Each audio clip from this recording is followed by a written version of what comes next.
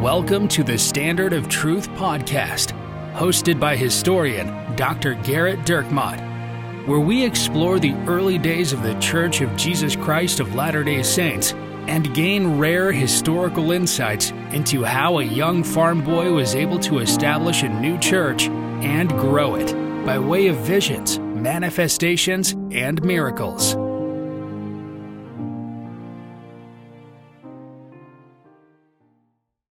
Hi, welcome to another episode of the Standard of Truth podcast. I'm your host, Dr. Gerrit Dirkmaat, and I'm joined by my friend, Professor Richard Leduc. Hello, Gerrit. And when last we left you, the last episode, we were speaking about a book about secret combinations and early Mormon counterfeiting in the 1800 to 1847, a book by Kathleen Melanakis. And so, Gerrit, you set the table a little bit about sources and publishing and a couple of different things.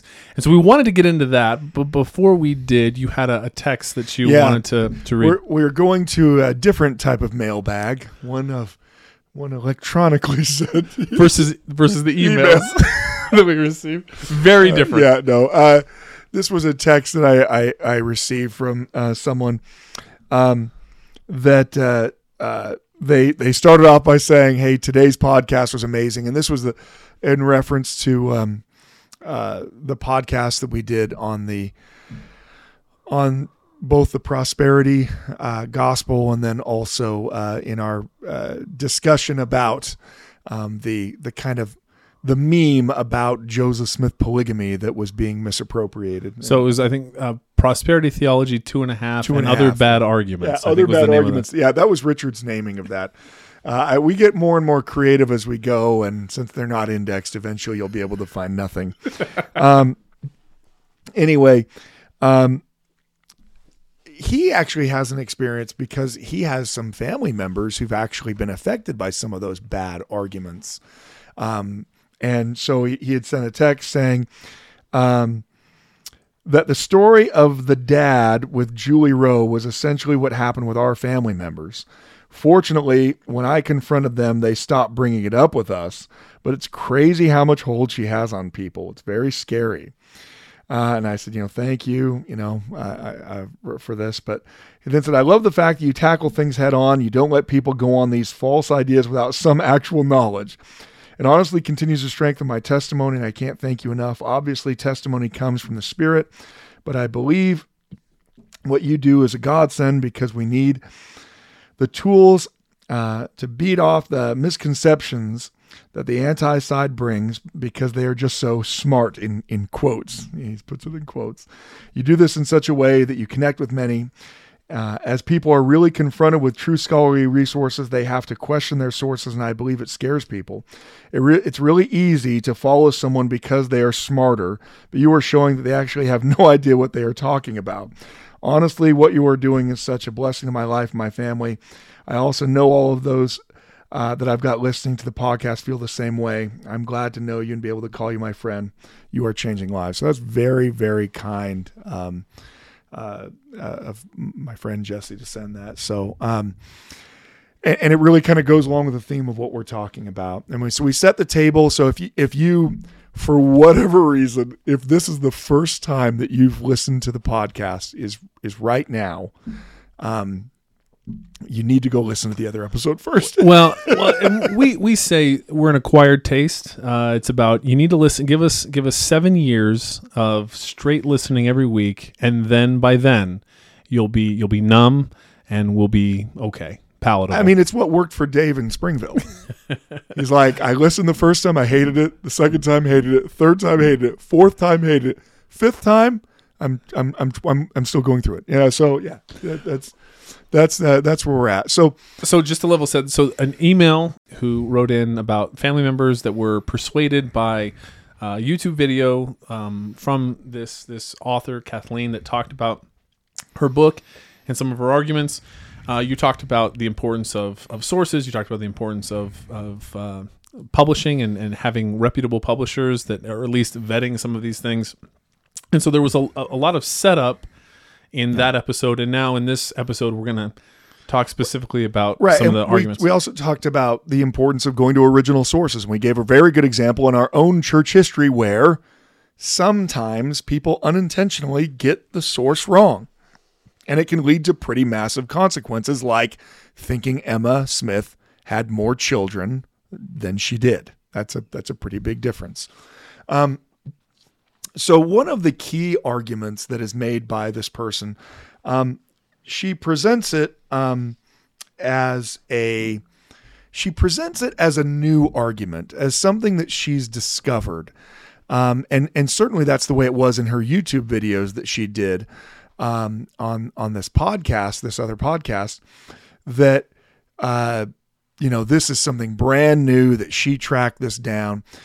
What you find as you go through the book, in fact, is that this is not brand new really at all. And now I knew before I ever read this book and before I ever listened to her interview, I knew about this story myself because more than a decade ago, one of my friends, when we were working together on the Joseph Smith papers, when we were working for the church history department, actually went to go track down some of these claims.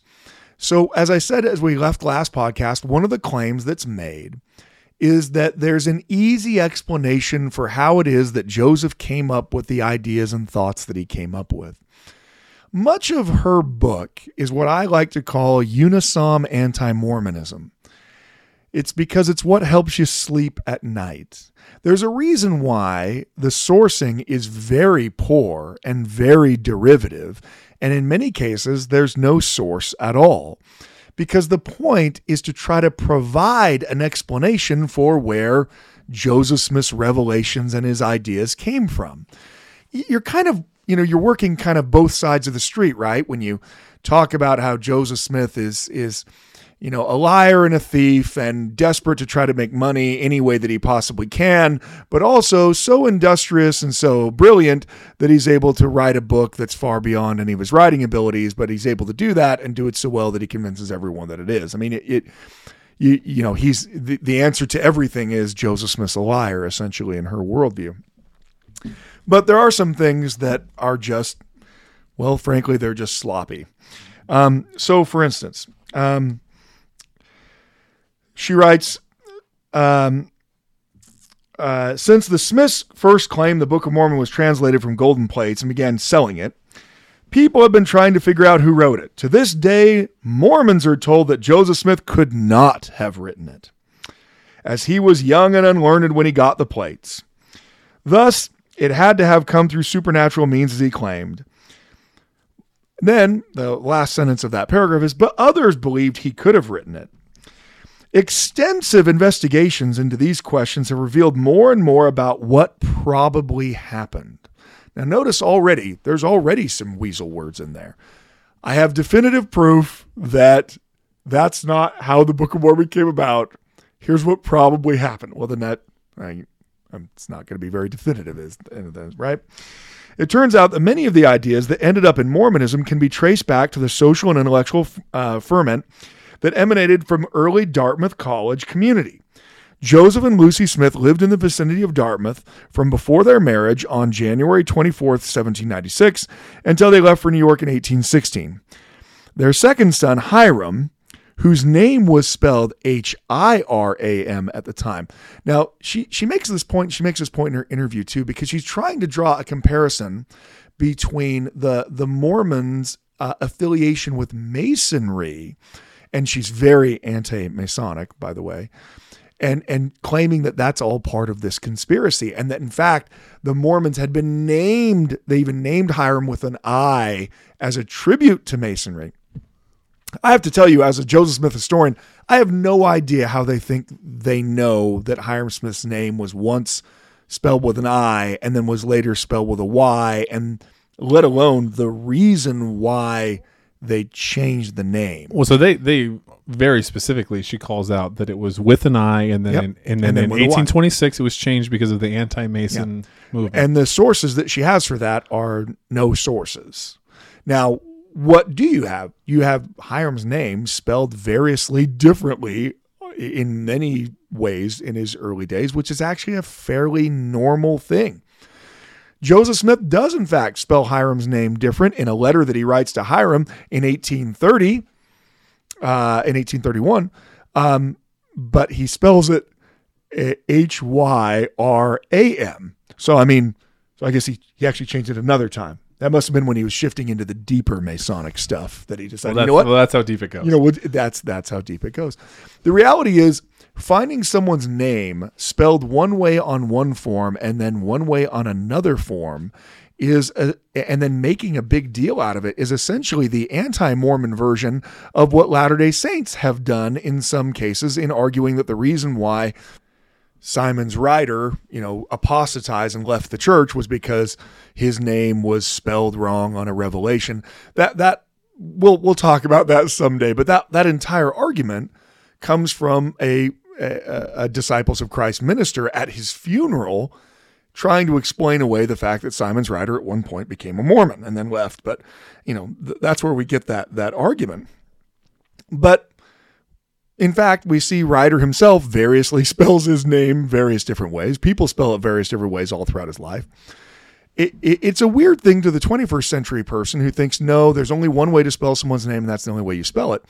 I just finished doing research on a very educated man and family, and his name's Minor Deming, and his name Minor is a very weird name, right? And when he writes it, he spells his name Minor.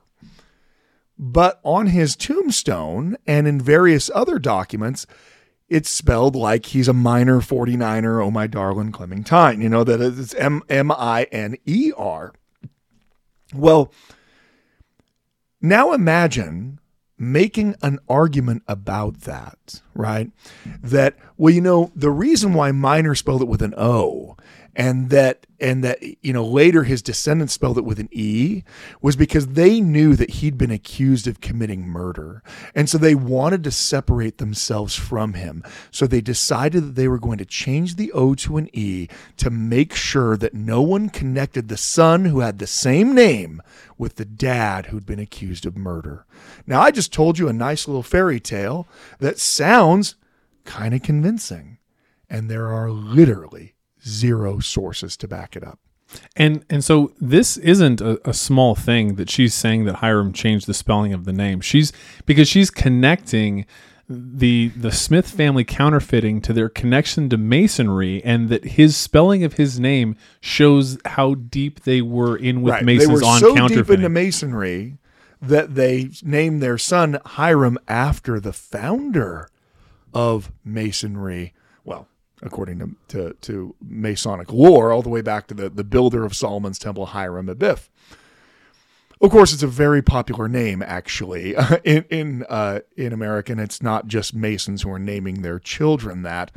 But the claim is that they later changed the name in order to kind of cover up some of the Masonic elements. Well, again, do you have anyone who says that?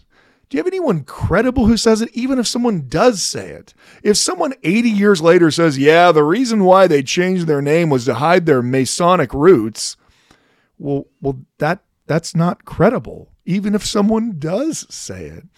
And so the argument that's going to be put forth here is that the Book of Mormon could have been written by Joseph Smith or his compatriots, and in fact was. So here's one of the things that they're going to make the argument. Professor John Smith and the Culture War at Dartmouth College. Now, first of all, very important to understand, Dartmouth College is brand new in the time period you saw. Like, if I say Dartmouth to you right now, you're thinking Ivy League, and they probably just lost to Princeton in that basketball game. Because Princeton, they've got a great offense. Princeton just owns everybody in the really basketball. Great, yeah. I mean, it's like no one's ever like, I'm going to take. Well, Harvard's been okay. They are, but no one works a shot clock like Princeton. Well, that's the thing. Princeton's like, what is the shot clock? 25. Well, we figured out actually by a Pythagorean theorem how to get the ball to the corner right at the last second before the shot clock goes off. But so when you think of a university, you're thinking of it as booming, right? You're thinking of it as thousands of students in a sprawling campus. In fact, there's 32 students enrolled in one of the years there in the mid 1820s. So that's not what you would call a gigantic university, right? It's brand new. It's just starting. So part of the argument that's going to be made is that the Latter-day Saints, well, Joseph Smith and Hyrum Smith, steal a bunch of the ideas that they'll use both in the Book of Mormon and in the later theology of the church from a very certain university professor at Dartmouth, Professor John Smith. This is the statement in the book. It is little recognized that Joseph Smith Sr. was directly related to Professor John Smith of Dartmouth College. Now that's period, full stop. So it's very little recognized, this fact. Professor Smith was the best friend and trusted colleague of Dartmouth President John Wheelock. And again, saying Dartmouth President makes it sound like, it's a huge, important deal. It's a guy with 30 students. Okay. It's brand new. You need to think of this more of like an extension of an extension of an extension of a community college, right? This is not a giant campus. Professor John Smith was the son of Joseph Smith and Elizabeth Palmer, both cousins of Asel Smith and Mary Duty, the paternal grandparents of Joseph Smith Jr. And now there's a footnote there, and that footnote goes to an article that was published in 2006. So first and foremost, this claim that this is brand new information that she discovered is clearly not terribly brand new, because this book's published in 2016 and this article is published in 2006. That article is called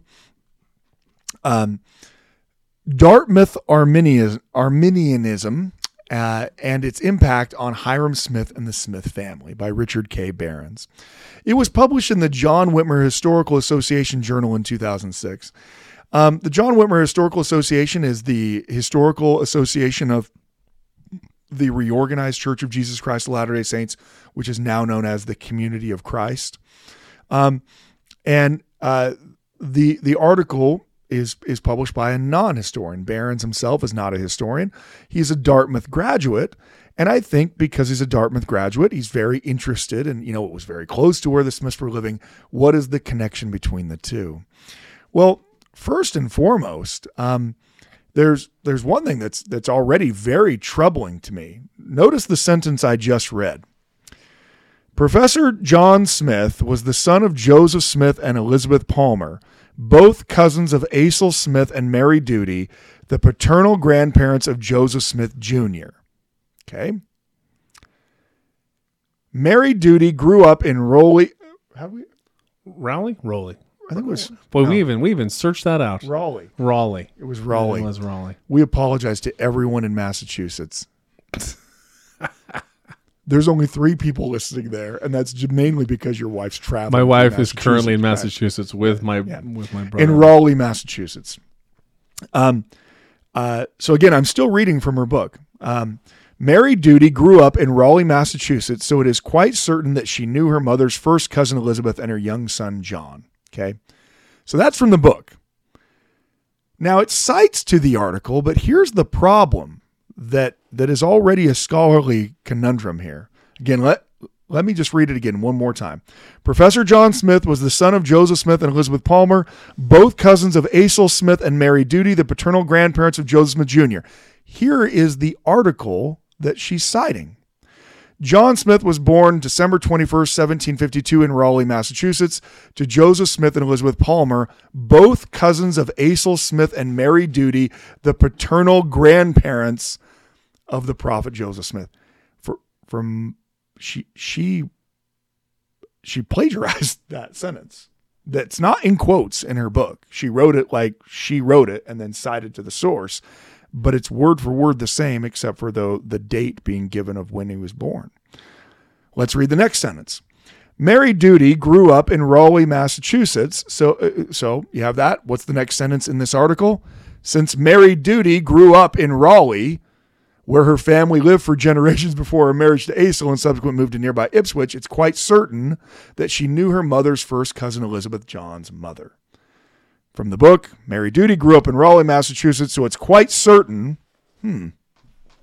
It's almost like this is the exact same words being used. That she knew her mother's first cousin Elizabeth. Back to the article, that she knew her mother's first cousin Elizabeth. This level of plagiarism is actually something that would be caught on Turnitin.com from my students. Now, someone might say, well, it's not plagiarism because she did cite the source. Actually, if you're saying that, then you're not an English professor, and it is plagiarism. Because even if you provide a citation, and by the way, there isn't a citation to that second part, that second part where the sentence is essentially copied, the footnotes before that sentence. Even if you are citing the source that you use, if you don't put in quotes the phrases and the sentences that you are taking from that source, you are falsely claiming it as your original writing. When you have a footnote somewhere and there's no quotes, that footnote is saying, I wrote with my own mind and creativity a sentence using this information from this source. In this case, I copied nearly all of this word for word from the article that I'm using. We could go on and find that that's what most of this is. From the article, John, however, was sent off to Drummer Academy in Byfield near Topsfield and Raleigh, Massachusetts, soon after his parents died when he was a young boy. And then we go back to the book. As a young boy, John Smith attended the first boarding school in America, Drummer Academy near Topsfield, where the Asel Smith family lived. So it's likely he knew his cousins. Now that's at least more originally written, even though some of the words are the same. But notice again, that he knew his cousins if he went there.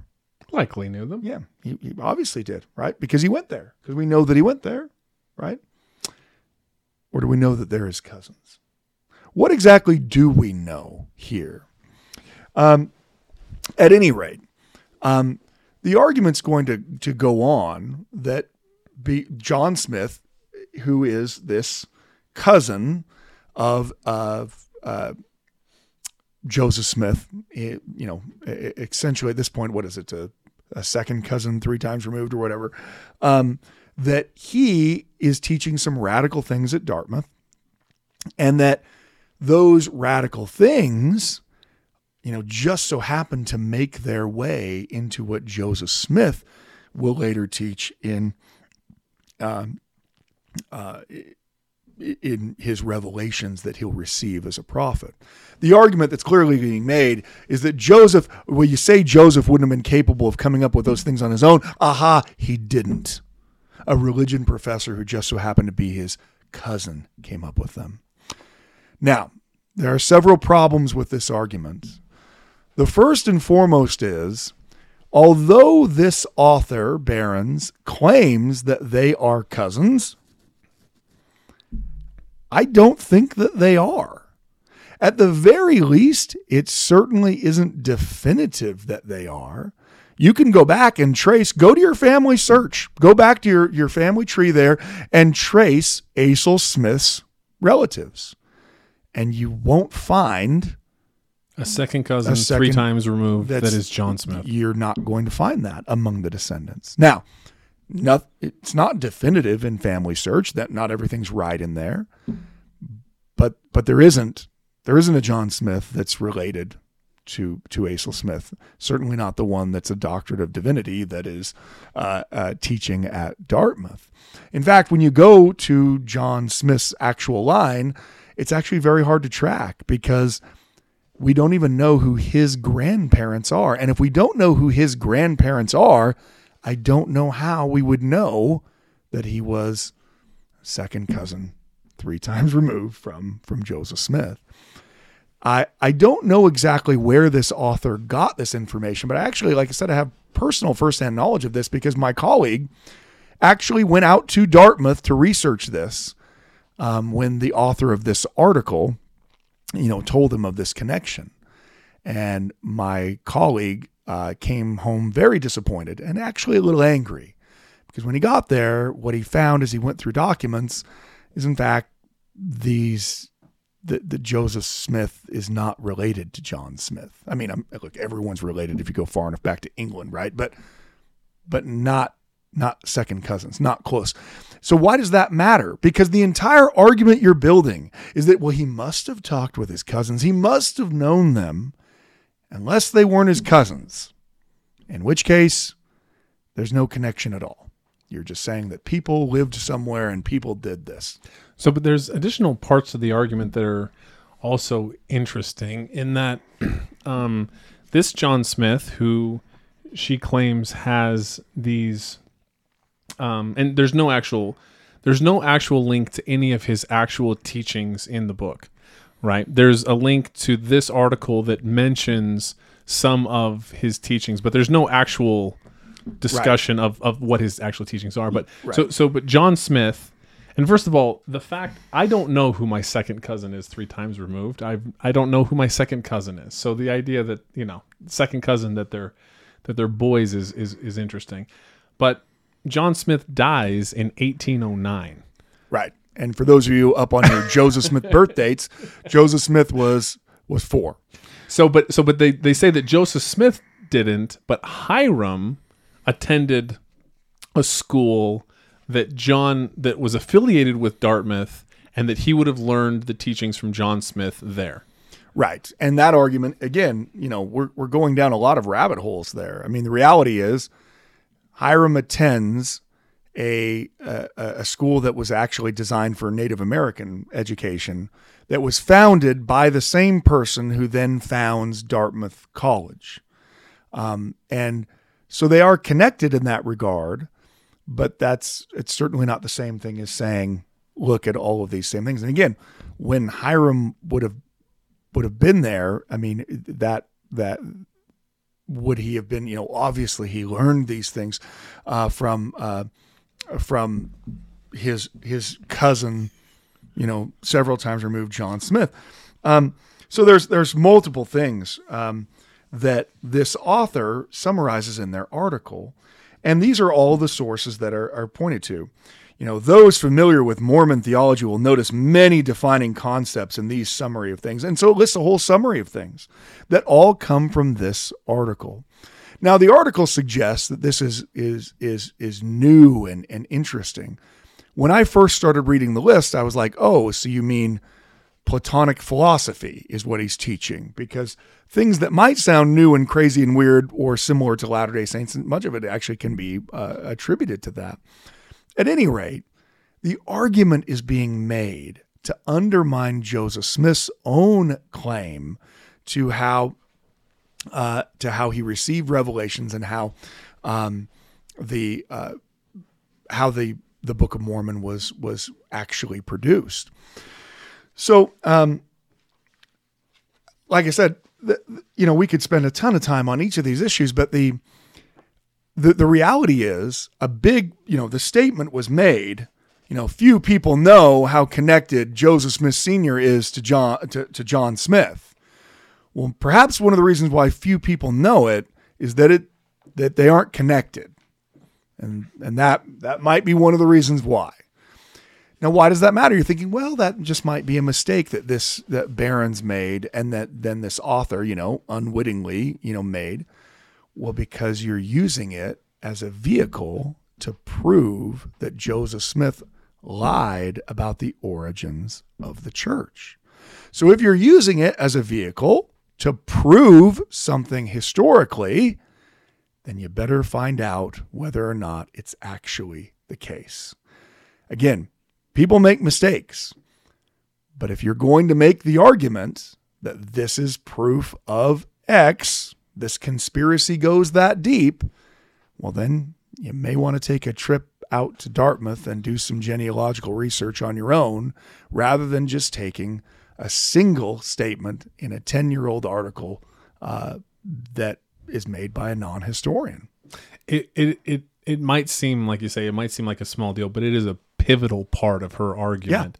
Yeah, that it's from the very beginning. That's where these things come from. Now, further on that point of where the Book of Mormon come from, the book starts off essentially arguing, look at all these things about Joseph Smith and money digging, but it eventually kind of devolves into just your standard fare anti-Mormon, piecing together terrible arguments. At one point, there are multiple citations to anti-Mormon publications, not as examples of arguments against Joseph Smith, but as definitive factual sources. In fact, Lighthouse Ministries, the noted anti-Mormon group in Salt Lake City that was founded by Gerald and Sandra Tanner, their publications get cited in this book not as an example of people responding to Joseph Smith's truth claims, but as factual evidence, something that you're not going to find in the publication of a history of Mormonism from a non-Latter-day Saint PhD historian, because there are rules when using historical writing. So one of the things, Richard and I, as we talked about this, one of the things that comes up, it's kind of the same question that always comes up. And that is, let's say, maybe we just can't find it in any connection that we can see, but maybe John Smith really is related to the Smiths as their second cousin 3 times removed. Okay, so let's say she's right about that. Let's say she didn't plagiarize those sentences. That really is really is a bee in your bonnet. It is really bad form. At you. I'm telling you right there. That's made you more upset than almost anything else. Because the problem is when you're just copying someone else's work uncritically, it actually becomes a very easy thing to do because you aren't thinking through the argument because you're just stealing the argument, and then sometimes you start stealing the words. Anyway, Let's just grant that. Let's say that, okay, she's right. Actually, it is second cousin 3 times removed. And as you pointed out, I don't think anyone listening even knows who that is unless I bet, you know what? Bill will email us. I know who my second cousin 3 times removed is. If anyone does, Ari number 1 does. No question. What about the second Ari? I feel like we need the second Ari to write. Just the second Ari in the world. Did he stop listening to us? Well, yeah, of course he did. But I will say, that one of the things that's funny is that Ari gets fan mail from other fans of the podcast. It's hilarious. We have so many people who reference love Ari all the time. Yeah, they love it. Yeah, so... Anyway, so if I granted you, okay, so he is related to him.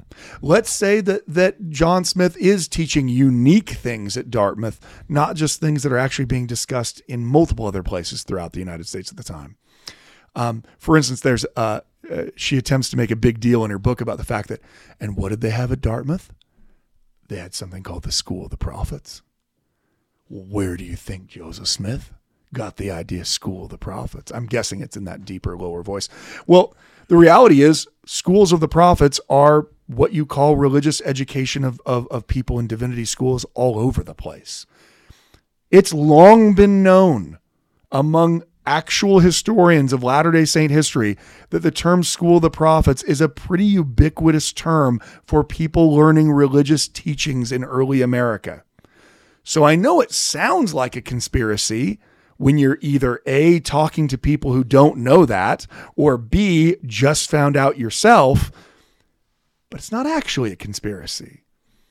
It's more like trivia. It's more like, hey, where'd the term School of the Prophets come from? That was a pretty ubiquitous way of talking about people learning things in a religious school setting. Or it was part of a Masonic plot to destroy the world, starting with Daniel Morgan. The reality is, when someone presents you information that you haven't heard before, they then get to set the narrative of what that information means. So always be careful. When people present you information, try to separate out what it is they're saying, what the source says, from what their explanation of what that source means, right? So even if I granted you that, even if I granted you that all of those things were true and they were really connected and Hiram really was going to Dartmouth, even though he apparently was only going to an affiliated school designed for Native Americans only for a couple of years. But even if all of that was true, where does the Book of Mormon come from? Because John Smith giving a lecture on a pre-existent life doesn't actually create a Book of Mormon. Where do those 600 pages come from? Well, like many people who are antagonists, she provides part of an argument, and that argument is that it actually comes from people like Sidney Rigdon. She claims that there's a Gold Bible Company where they're all going to get together. Their plan is to write a best-selling book so they can make money off of it. Now, she, in her interviews, she tries to highlight the fact that the Book of Mormon is sold. That just shows that it was a design to try to make money off of it. Now, of course, that was standard practice for religions distributing Bibles at the time too. But hey, we wouldn't want to tell people that because, that would make it sound like it was normal. This argument here about the writing of the Book of Mormon comes at page 207 in the book. Against tremendous odds, the Smith brothers and the Gold Bible Company, she has that capitalized, by the way, the Gold Bible Company, as if that was an LLC taken out with the state of New York. That there again, what's the source for that? Oh, wait, there's not a footnote there. That's just what I'm calling it. They obtained a copyright in June 11th, 1829. Copies were ready March 1830. They had already been giving out revelations, building anticipation for the Bible, and making converts in their new church/fraternity. I don't know why they call it a fraternity, given the fact that it's not just men. There are many women who believe, but hey, just let's throw whatever castigating things we can in while we're writing, since we're not being accurate to begin with. They probably spent, now notice again, they probably spent considerable time practicing their public speaking skills during the next year. You will notice that there is no footnote at the end of that sentence. Again, what are we trying to do? We're trying to get around the fact that by all accounts, they're not educated. By all accounts, as she's trying to remind us over and over and over again, they're the lowest dregs of society and everyone despises them and everyone hates them. And yet at the same time, they're really, really persuasive when they speak.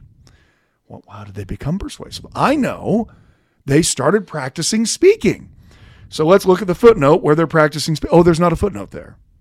That's because we don't have any evidence of that. So why do we say that they probably practice public speaking? The thing about public speaking is that if you're doing it in public, there's witnesses to it. That's the funny part about public speaking that I've always found, that when you do it in public, people are there and can hear it. People said that they were awkward speakers at first, but improved as time went along. People said.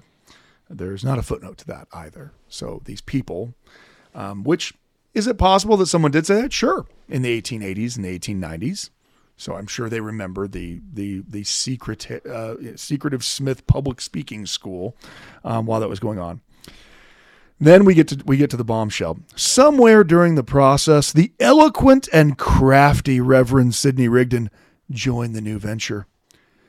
There were some witnesses that said he joined in secret meetings as early as 1827, but the official story is he joined in 1830. In any case,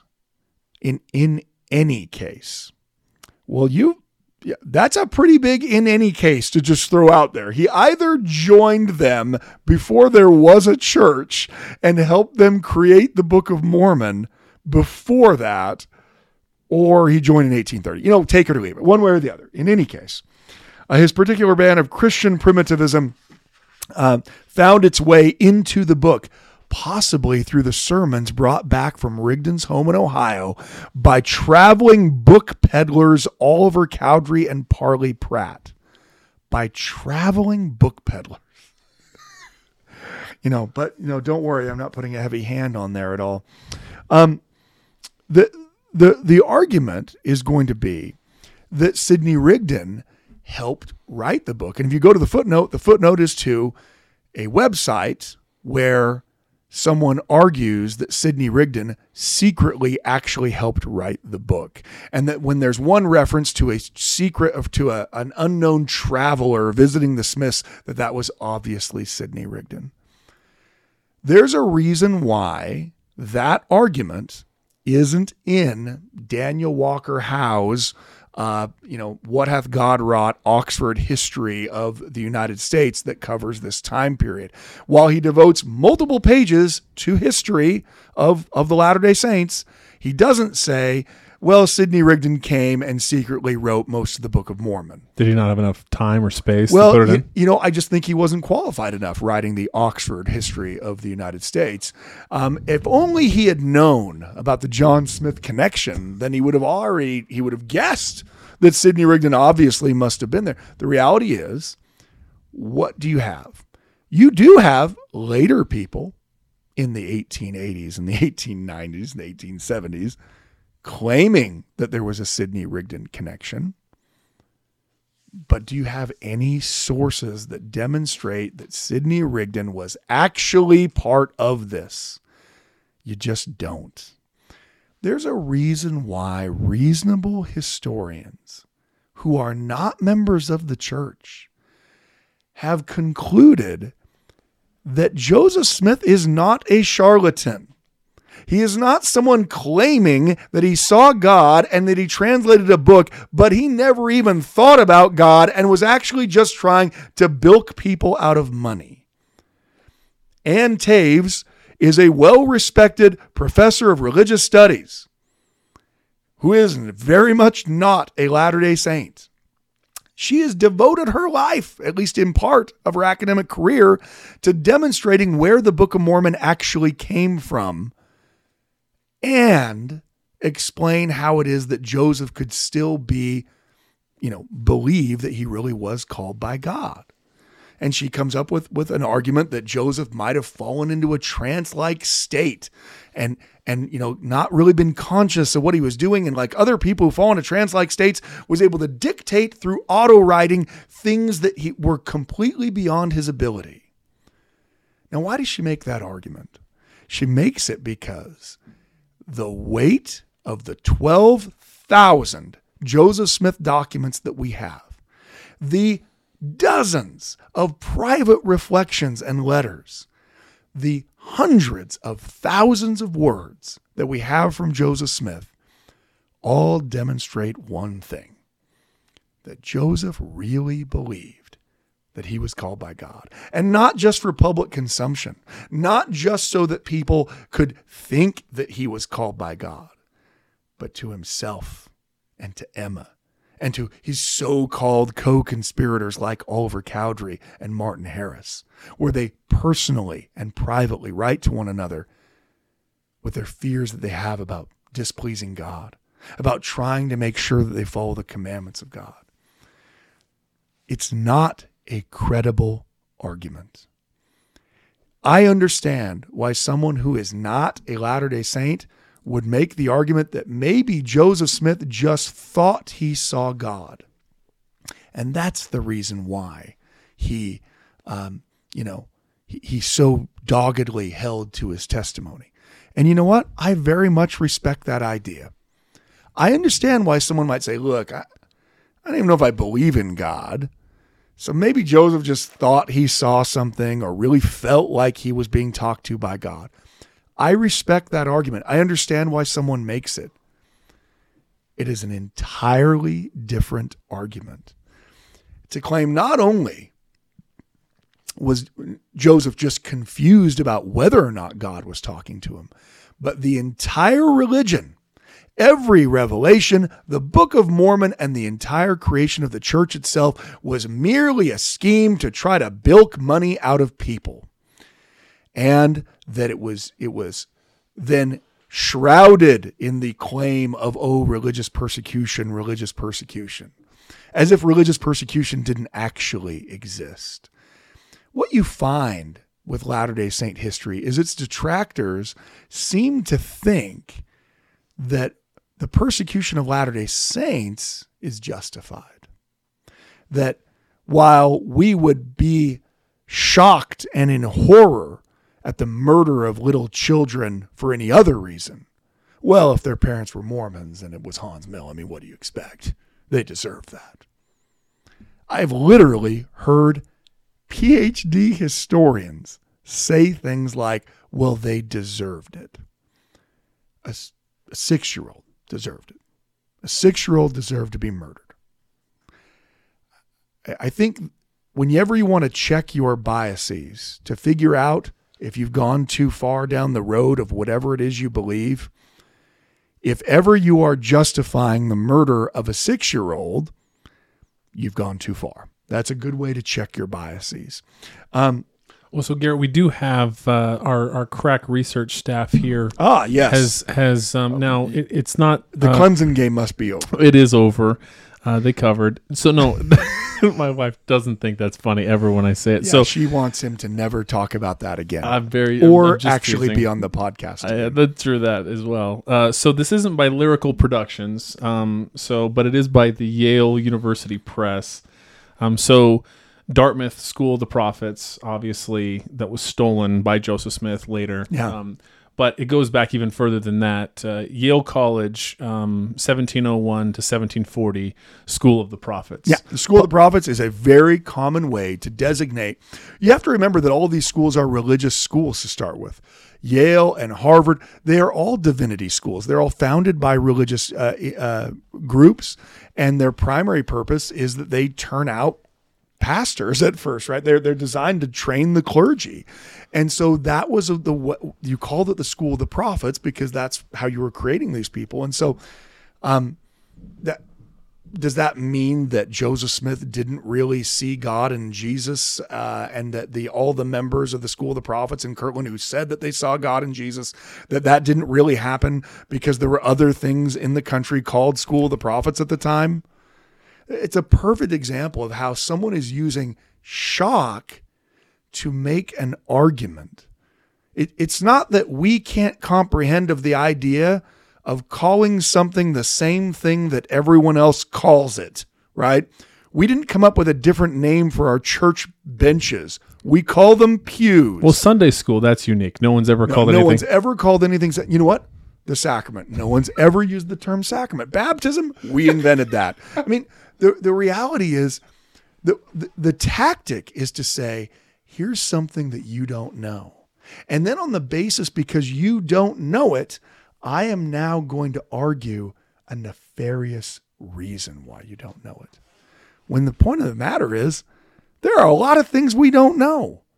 You will, if you are living your life always at the mercy of someone knowing more about the past than you do, well, we are all in for a disappointment, because there's always someone who knows more than we do. In our interview, there were a couple of things that were so sloppy and so overstated that even the antagonistic anti-Mormon interviewer who's interviewing her has to pull back and say, well, no, wait a minute there. Joseph Smith DNA testing, that was a perfect one. Yeah, a perfect example. As they started to talk about plural marriage. Because it always comes back. Yeah. Look, if you're going to make an anti-Mormon argument, you better start, end, and begin with plural marriage. You better, the middle's plural marriage. It's essentially like what my daughter does when she makes a Nutella sandwich. You need some modicum of bread, and then 7 or 8 tablespoons of Nutella. I mean, it's oozing out of the sides of it. That's what polygamy is to any anti-Mormon argument. But as their discussion is progressing, he says to her, well, there's no known children from any of, definitive children from any of Joseph Smith's plural marriages, because they're talking about the sexual aspect of them. And she disagrees with him. Well, no, there are. And he's like, well, I mean, DNA wise, there aren't, because there are DNA studies on these multiple families that claim to be descendants from Joseph Smith, and none of them are definitively from Joseph Smith. In fact, all of them are definitively not. There's one that could possibly go a different way because you don't have as good of a line, but it's certainly not definitive. In fact, it appears not to be the case, or at least it's inconclusive. But what was her response to that? Well, I think there still are one or two that are. That was her response. So I care a lot about facts, except when I don't care about facts at all. Which is all the time. Which is all the time. Which is why I self-published this book. There's another place that really bothered me in the interview that really stuck in my craw, I guess. And that is in the discussion about plural marriage and why it caused apostasy. She made a definitive statement that was completely false. And not just one that was false, one that she had to know was false because she was quoting from the very source that said the opposite thing of what she was saying. And this is talking about William Law. Look, if we ever talk about polygamy, which we won't, our little dalliance into it has just taught me we'll never talk about it again. But if we ever do definitively talk about it, which we're just not going to, we'll ask Angie whether or not we should, and she'll say no, and then we just won't. If we ever do definitively talk about it, one of the things that happens is that there are all kinds of claims made that lead up to the apostasy of William Law, who was a member of the First Presidency, and the claims that are made for what Joseph was doing wrong at the time. And she states, Richard, what does she say? Well, so kind of a paraphrase, not an exact word for word. Now you're worried about it. Well, now I am, right. I'm not definitively saying anything. So she says that William Law didn't want to give his wife to Joseph Smith, and that was too far for right. her, So in the interview, she says that Joseph Smith's practice of plural marriage, it wasn't just the practice of plural marriage. It was that Joseph demanded that William Law give him his wife to marry. And so she says it very matter-of-factly, right? That he William Law didn't want to give his wife to Joseph Smith. He didn't want to give his wife to Joseph Smith, and that was too far. Now that sounds very powerful, and it sounds like, I wouldn't be giving my wife to anybody either, and you're right, no wonder William Law left. The problem is we have William Law's words. And in fact, the anti-Mormon Wilhelm Weimettel, who was trying to write his own anti-Mormon work in the 1880s, wrote multiple letters to William Law, and William Law wrote back to him. And after some of those were published, and after the book was published, William Law actually wrote back to Wilhelm Weimettel, and he actually specifically pointed out something that he thought was false. On page 108, you speak of swapping wives and state that you have it from one who knows. Now let me say to you that I never heard of it until I read it in your book. Now look, William Law hates Joseph Smith. He does initially found his own religion, but he will eventually, his own breakaway Latter-day Saint sect, but then he will abandon that and reject Mormonism altogether. Okay, so we're not talking about someone who's, in fact, all of his letters are attacking Joseph Smith. Joseph's bad, Joseph's horrible, and yet he thought it important to call out this error in this anti-Mormon book. On page 108, you speak of swapping wives and state that you have it from one who knows. Now, let me say to you that I never heard of it till I read it in your book. Your informant must have been deceived or willfully lied to you. Joseph Smith never proposed anything of the kind to me. So that argument is something that he completely rejects. So who exactly is our source on this? If we're saying that William Law left the church because Joseph Smith tried to marry his wife, and William Law says that didn't happen, why are we saying it? Why can't we just say what William Law did say? He's got a problem with plural marriage. He also has a really big problem, as we talked about back in the martyrdom issues. He has a really big problem with Joseph Smith's teaching that God progressed to become God, and that people, you and I, had the ability to progress to become like God.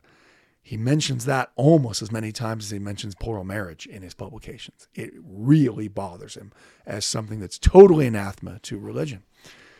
And so it's a perfect example of something that was stated matter-of-factly, that someone listening would be like, oh my goodness gracious, Joseph Smith tried to marry William Law's wife? I mean, no wonder he left.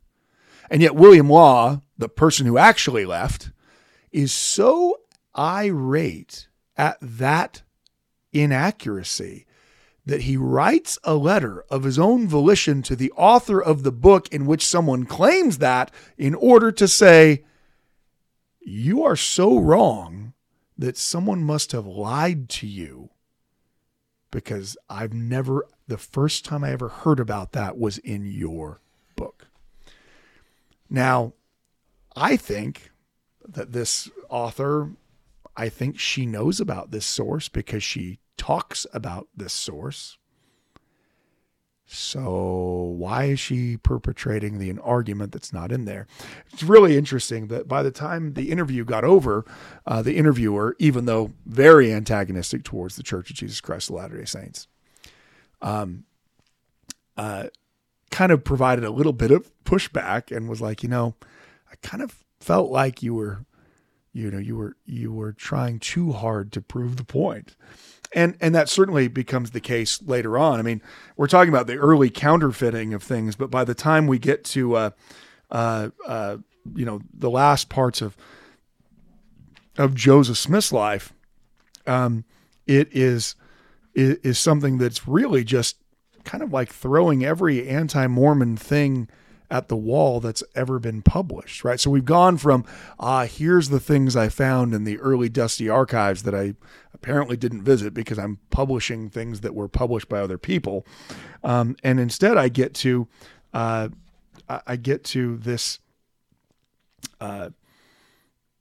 this account of the martyrdom, and I'm making the same types of arguments that are made just not by historians, but in a standard anti-Mormon kind of fare. For instance, this is what we have as you get later in the book. Anti-Mormons repeatedly denied that the religious prejudice drove their actions when they lynched the Smiths. That's surprising given the fact that they formed a convention called the Anti-Mormon Convention of Hancock County. That has nothing to do with religion, though. It's interesting. As far as I'm aware, there isn't a race called Mormons, so I'm guessing that the only way that you could have an anti-Mormon convention of Hancock County is if you are opposed to the religion. Now, you might say, well, I'm only opposed to them on economic grounds, or I'm only opposed to them on this, I'm only opposed to them on that. Just think about what you're saying, though, when you say something like, I hate all Mormons because of X.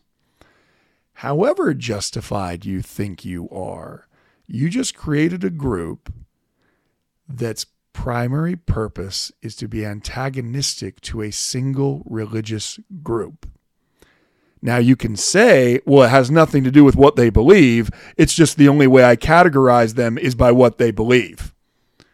It's a very powerful argument. What a great argument you've made, that it has nothing to do with their religion. It's just the only way I categorize them. And that's the reason why these same anti-Mormons will state that when the saints leave, every saint, mongrel or whole blood, will have to leave. Yeah, it has nothing to do with them at all, though. There's nothing to do with it at all. Anyway, we can go on and read more garbage, but in all of their statements, the anti-Mormons emphasized that they were seeking justice and the protection of the duly instituted laws in what they did. Technically, It could even be argued that the anti-Mormons were justified in shooting Joseph and Hyrum under Illinois law because the brothers were legally charged with multiple felonies, but they resisted arrest.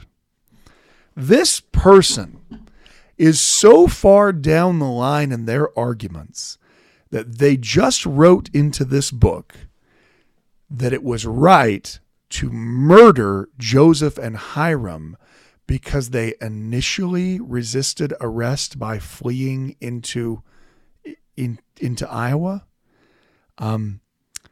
Well, I don't know what Illinois law she's citing to. There isn't a footnote there. It's very interesting. But nope, there isn't an Illinois law that says after people who initially resisted arrest are incarcerated in a jail for multiple days, it's okay to gather a mob and murder them because they initially resisted arrest, even though you aren't part of the duly deputized sheriff or posse or in any way official capacity, but you have the right to shoot and kill people. That's ridiculous. And frankly, she's ridiculous. Listening to her interviews, it was very clear that she didn't have a very good grasp on even 19th century American history. What she had a grasp on was a wide-ranging, wild-eyed conspiracy theory, which, if it was a really good argument, someone else would make it. Someone with a PhD, someone from a university press, someone who actually looked at the sources. I don't like doing this. I don't like bagging on these various authors. Like I said, they might be wonderful people, but the moment you cross over into the realm of claiming that you're doing history, well then, don't write sentences that say things like they were legally justified in murdering the Smiths. Right? Well, she of course didn't say murder because that would imply wrongdoing. I'd like to get a list from her of who are the people that it is okay to kill. Since we know now that there are certain people that it's just okay to kill. I mean, I was stopped for a traffic violation a few years ago. I'm wondering if now someone could break into my house and kill me. Because did you immediately drive to Iowa, perhaps? Well, what if I was thinking about it though? Well, there you go. I mean, I think even if you're thinking about it, that's also resisting. I mean, there's like I said, I could go through, eventually the conspiracy has gone so far that any unexplained death that takes place on or around the last years of Joseph's life or the first part of Brigham's existence. Oh yeah, that was probably because he was poisoned. Yeah. I mean, there isn't the same thing when any Latter-day Saint dies. It's very interesting, right? When they die at the hands of the mob, that there's never a conspiracy to kill them. Only a conspiracy among the Mormons. I think it's very obvious that she once was a member of the church and she touts her Mormon heritage. It's actually one of the most frustrating things to me ever.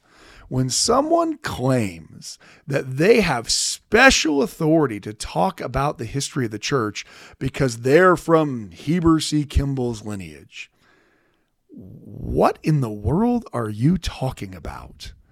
That because you are from grandparents who believed that people should listen to what you have to say? I don't understand even what the argument is.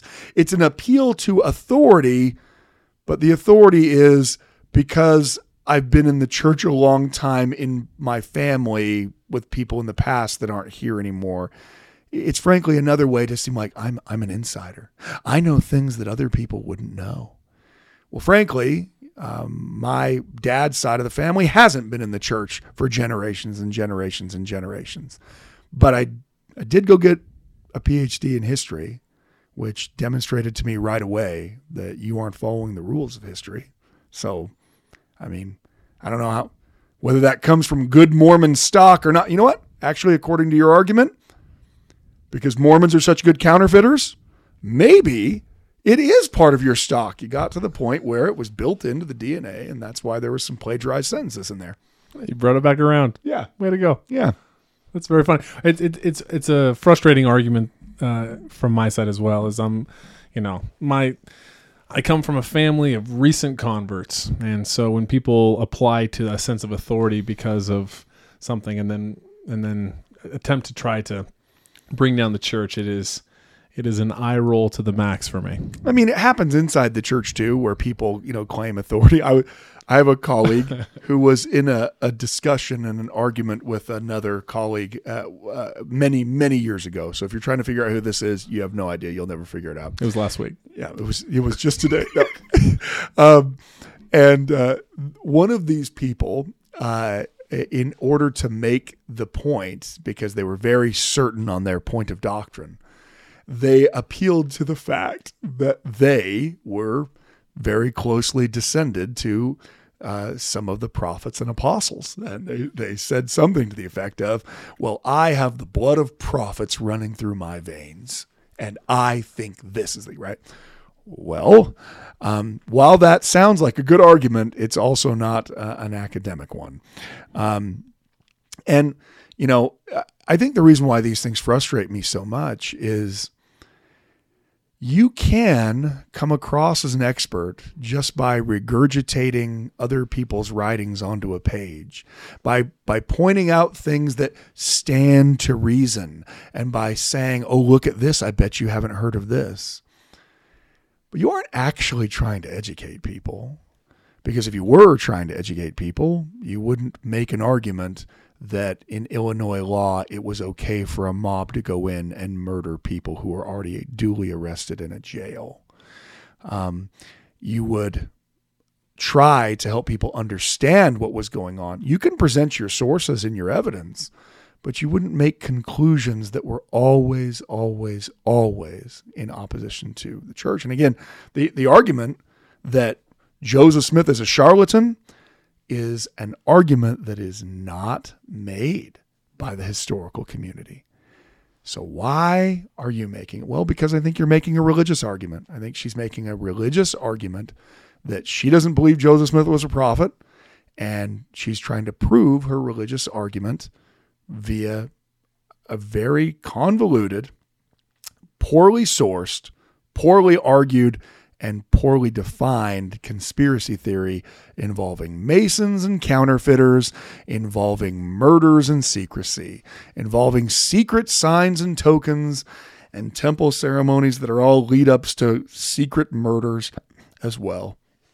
And frankly, it's the tired argument of people in the majority to attack minority groups, to claim that they are in a conspiracy, that they actually have more power than they actually do.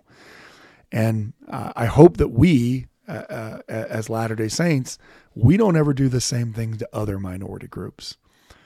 It is essential that we judge people individually. However desperately our human natures try to get us to judge people on the basis of the group they are affiliated with, remember that your Savior judges you individually, even if you're from a group that he doesn't like, even if you are, I don't know what political persuasion he is, right? But the reality is your Heavenly Father loves you individually and judges you individually, and your Savior died for you individually. I know that I've made a lot of historical arguments over the course of these two podcasts, but I'm very upfront with the fact that I believe that Joseph Smith was a prophet of God. I believe it despite everything that's in that book. In fact, in some cases, I believe it even more because of how badly it was written. But I believe because the Holy Spirit has told me that. It's the same reason why I know that Jesus is our Savior. I can't know that through historical means. I know it because the Holy Spirit has told me that Jesus died for my sins.